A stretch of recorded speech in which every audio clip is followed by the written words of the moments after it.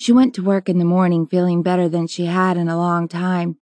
As she sat at her desk, the buzz of her cell phone called her attention. She was receiving messages from Rose and Faith asking her about last night.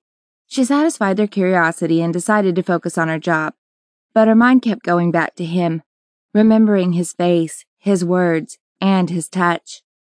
"Emily?" Her secretary had to call her twice to get her attention. "Oh, Sarah, I'm sorry. I didn't hear you come in," she apologized, blushing. "Yes, I can see. Maybe your absorption can be explained by the sender of these," she said, showing Emily a small bouquet of white daffodils whose perfume filled her office immediately. "Oh my God, he remembered," she murmured ecstatically as she rose and seized the flowers and buried her nose in them to inhale the delicious aroma.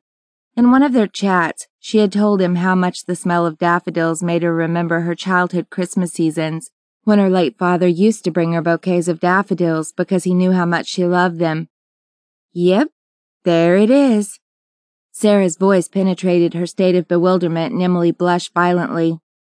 "What is?" she managed to ask. "The explanation to your unusual behavior, sweetie," the woman answered, smiling.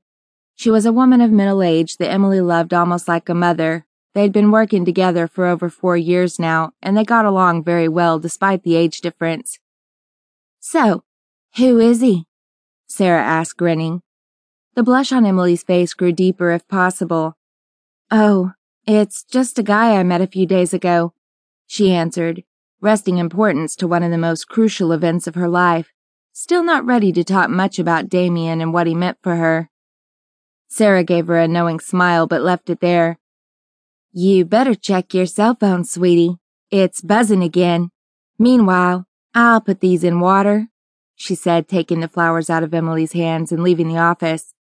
With shaking hands, she sat at her desk and grabbed her phone. She had a new message, but this one wasn't from her friends.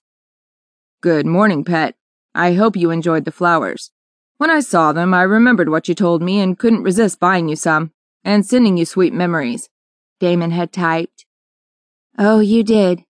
The perfume floods my nostrils and I feel as if Christmas has just arrived," she typed back with a huge smile on her face. "I'm glad to hear that. I'm counting the days to see you again. Have a wonderful day, pet." "Thank you. I can't wait to see you too." The rest of the week went by in a blur with messages and small details that made her days simply amazing. On Friday afternoon, he sent her a package with a note saying, "Please wear this." She opened it and drew out the sexiest black dress she had ever seen. It was almost indecent. It had only one shoulder, and by its size, she could tell it would fit her like a second skin, and it wouldn't reach much further than her mid-thighs. She went home and put it all on, along with some silk stockings and her stiletto shoes. Obviously, that wasn't a convenient outfit for a cold winter night, so she completed it with her large black coat. With her nerves to the skin, she took a cab and went to the club. This time, she didn't hesitate and pushed the doorbell as soon as she got out of the cab. The same girl was at the door, Sally, as she recalled from the first night. "Hi, Emily," she greeted her, smiling at her. "Hi, Sally," she managed to stammer. "I believe She stopped, unknowing of what to do. He hadn't told her he would warn the club. "Yes, Master Damien warned us of your arrival," Sally confirmed. "He's already in, waiting for you, so just go ahead." "I don't have to sign the forms tonight?" Emily asked, a bit surprised. "You won't have to sign them anymore. Master Damien has added you to his membership," Sally informed her with a broad smile. She had no idea what that meant, but that was a question for Damien, not for Sally. She entered the main room, and for once it wasn't as crowded as always. This time Damien spotted her before she spotted him, and he came to her.